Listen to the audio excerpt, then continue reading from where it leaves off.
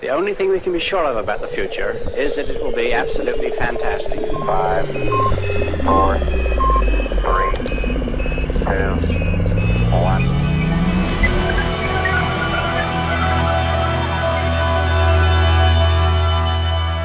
Everybody. I'm joined today by my colleague, my co-director of the Arthur C. Clarke Center for Human Imagination, Dr. Eric Virey, MD, PhD, who is with us. Where are you today, Dr.? I'm in Denver, Colorado today. Ah, the Mile High City. So I thought we'd share some of your very intimate recollections of the time that you spent as Dr. Professor Stephen Hawking's doctor. And this was a very interesting event that took place over a decade ago. And what strikes me is of course we're commemorating the passing today, which is March 14th, which is also sometimes known as Pi Day, for the 3.14 first three digits of the famous irrational number pi plays such an important role in physics and mathematics, and also important to the work of Stephen Hawking. And not only that, was also the date that Albert Einstein was born. And today I'm very interested to share some of these recollections that you had working with him, both professionally in your service with him. You actually wrote a scientific paper based on this experience, which is a once-in-a-lifetime experience. And I think I'm so tickled by this because, of course, Professor Hawking spent so much of his life and professional career thinking about gravity and the mystery of gravity, and really not ever fully comprehending it as no one perhaps ever will be able to. But he got as close, as some say, as Albert Einstein, who, as I mentioned, was born on this day more than a century ago. So he's sort of Hawking has this reputation for being a larger than life character in many ways. And I think that reputation in most cases is not deserved, but in his case it was deserved, and more so. And that's another thing he shares with Albert Einstein, that his reputation among physicists was equal or greater than his reputation in the popular culture. So it's particularly fitting for us as the co-directors of the Arthur C. Clarke Center for Human Imagination at UC San Diego to commemorate his life and really to reflect on his career, including the most recent award that he won was also the Arthur C. Clarke Award for Lifetime Achievement. That was just last December, only a few months ago. I think that was his last major award. Is that correct? I believe so, yeah. So we're going to provide a link in the show notes to his citation and acceptance speech.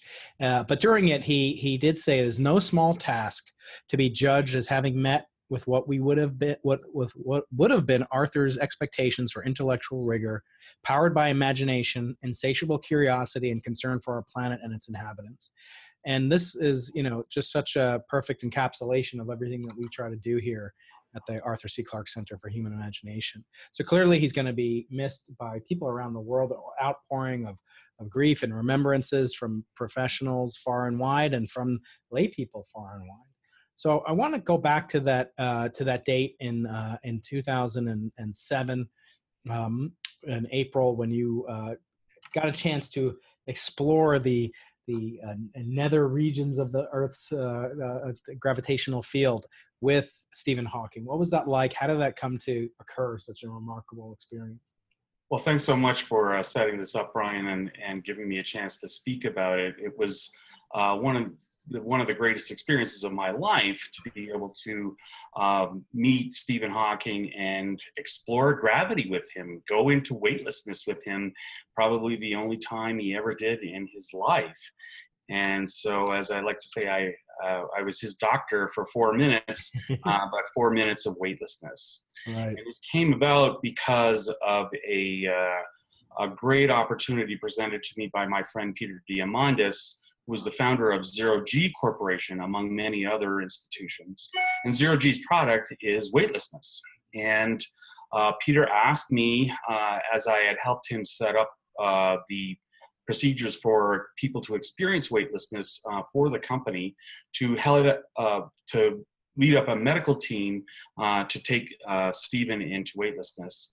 And we had just a fantastic group that came together to put our plan in place. And that was NASA flight surgeon Jim Vanderploeg, who served so many space shuttle flight crews, and Stephen's physicians, Ian McKenzie and Edmund Chilvers. And so this team came together and we followed up on the plan that the Zero G Corporation people put together for us to bring Stephen into weightlessness. So we had several days of activity around that. And the day before we had the actual flight with Stephen, we had a practice flight.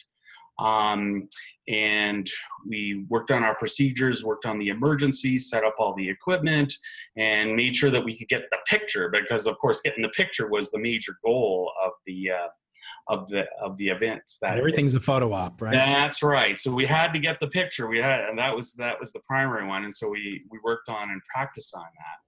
And then that night, Stephen gave a lecture for all of us called His Life in Physics. And of course, we got to hear the voice. Of course, when you hear that voice all over the place now. It was funny, I was in a parking garage and the machine was speaking to me, and it was Stephen Hawking's voice. And Stephen Hawking was giving me my parking. Iconic.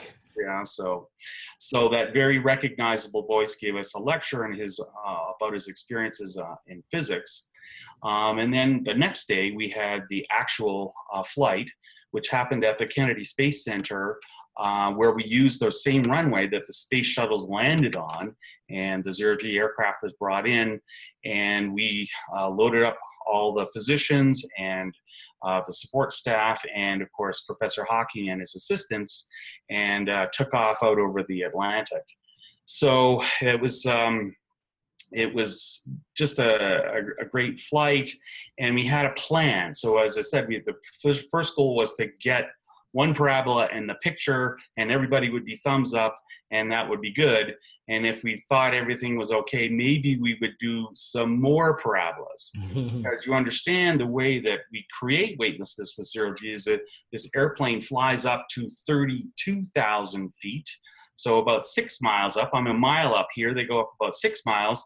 But then in 30 seconds, we drop back down to 24,000 feet. We drop about 2 miles in 30 seconds.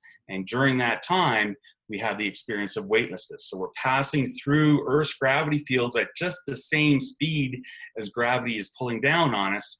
And we experience weightlessness just as if you were in Earth orbit or away from the Earth. Unfortunately, the price for going down like that so fast is that you got to go back up again. And so at the bottom, the plane pulls out, and you experience an interval of hypergravity, about 1.8 times your weight. So what you do is you lie down on the floor, and if you try and lift your arms and legs up, you feel they're double their normal weight. And so of course, for Professor Hawking, who had spent decades in his wheelchair, that was really the risky time in our flight. So we had to make sure that we had him down safely on the floor. We had a specially configured couch set up so that he would be comfortable during those pullouts. And then the medical team was all around, and we were monitoring him in real time and making sure that he was okay. And then if we got the 4 thumbs up, then we would say, okay, we could do one more parabola, and then we would do another one. So the flight plan was for 6 parabolas if everything was going okay. So at the end of the 6 parabolas, Stephen was communicating to his assistants who can read his facial expressions. He wasn't wearing his computer interface then. And so they can tell what he needs and what he wants. And he says, no, I want to keep going. I want more. I want to keep going. So we actually put on 2 extra parabolas for him because he was having such a great time. Wow. And you could just see it in his face in the pictures and the video from that flight. He just has a great big grin on his face, and he was having a ball. And so often we remember with his that posture that he had in the wheelchair with his head turned, but he has his glasses off and a big grin on his face, and he just had a fantastic time. Did you guys have any other ways of commemorating the event that that you came up with in the flight, whether to monitor him or maybe just for fun? Right. Well, we did monitor him, and that's what our medical team were doing.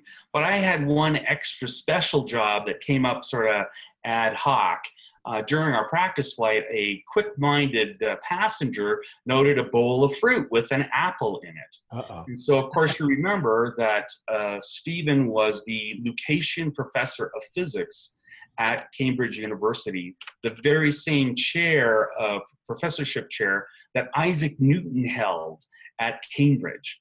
And so, of course, we thought, this passenger thought, hey, we got to have Newton's apple. Mm. But of course, instead of falling on his head in weightlessness, it would just float. Wow. That's So luckily, because I was part of the medical team and just right there immediately beside Stephen, I got volunteered to release the apple into the shot, so it would be floating during weightlessness. Mm-hmm. At some of those pictures, and in fact, in the picture behind me, you can see it on the floor of the aircraft. Right. The apple is floating there, so that's our tribute. The weightless apple is for Stephen Hawking, outdoing Isaac Newton with the apple falling on his head. Right, a vantage point. That's right. So Isaac that was a super fun little extra that we came up that somebody came up with on the spot, and really just made that such another little special event. But it wasn't all fun and games, was it? There was a serious medical aspect of the flight as well. Well, absolutely. So, as I said, Professor Hawking has had ALS, Lou Gehrig's disease, amyotrophic lateral sclerosis. So this was the disease that weakened his muscles so much that he could barely move and essentially was sitting in a wheelchair or in bed for about 50 years, which is kind of unbelievable, you know, as a physician in the Department of Neurology, we just see so many amazing people who persevere through these unbelievable experiences, and he was absolutely one of them. So we had to take care of him and his precious, fragile body and make sure that he was safe. And so we were all kind of holding our breath and came through our 8 parabolas and landed back at the Kennedy Space Center where the shuttles landed, and we were good. So we started breathing again when we got back. Right. That's right. So then what happened was they had a bus that took us over to the press conference, and literally he wrote the words of his speech while he was on the bus. So they put on the glasses that he had with the special detector of his eye movements, right, and that links to his computer. And he, through moving his eyes and cheeks, he moves lines down and then columns across, and we'll pick words. Now, Brian, you're a book author, and we're very excited for your book that's coming out soon. You wrote a book with a word processor and typing, probably 100 words a minute. Mm-hmm. Can you imagine this guy writing physics books, moving his eyes? Equations and painstaking. Stunning kinds of stuff. In fact, that was a fun little story that he mentioned in his talk the night before, because of his limited ability to write words. Of course, he did so many things in his mind, including physics equations. And he was telling us that in his talk that he was at a party one time and he was kind of hunched over and his wife was looking at him and she says, "You're doing physics, aren't you? You're not even paying attention to this party." Yeah. On his face. So he does all this stuff in his mind and then brings it out on the computer. Wow. So I got to watch him create his speech, and the first 3 words that he selected were, "It was amazing." Wow. And so I was sitting behind him and I just got to watch this, and then we brought him to the reporters, and he had this whole speech that he made about what it was like to experience weightlessness. Wow. So as I said, just an incredible privilege that I was so lucky to be a part of, to be invited to explore gravity with them. And then just in a couple of closing comments from the flight and your recollection of it.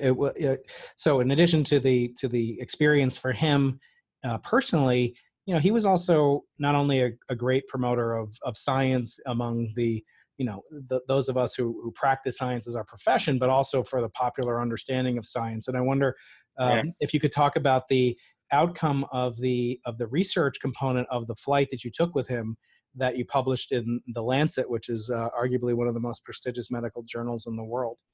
Right. So our little team came together. We were able to talk about the various medical regimes and what we were monitoring.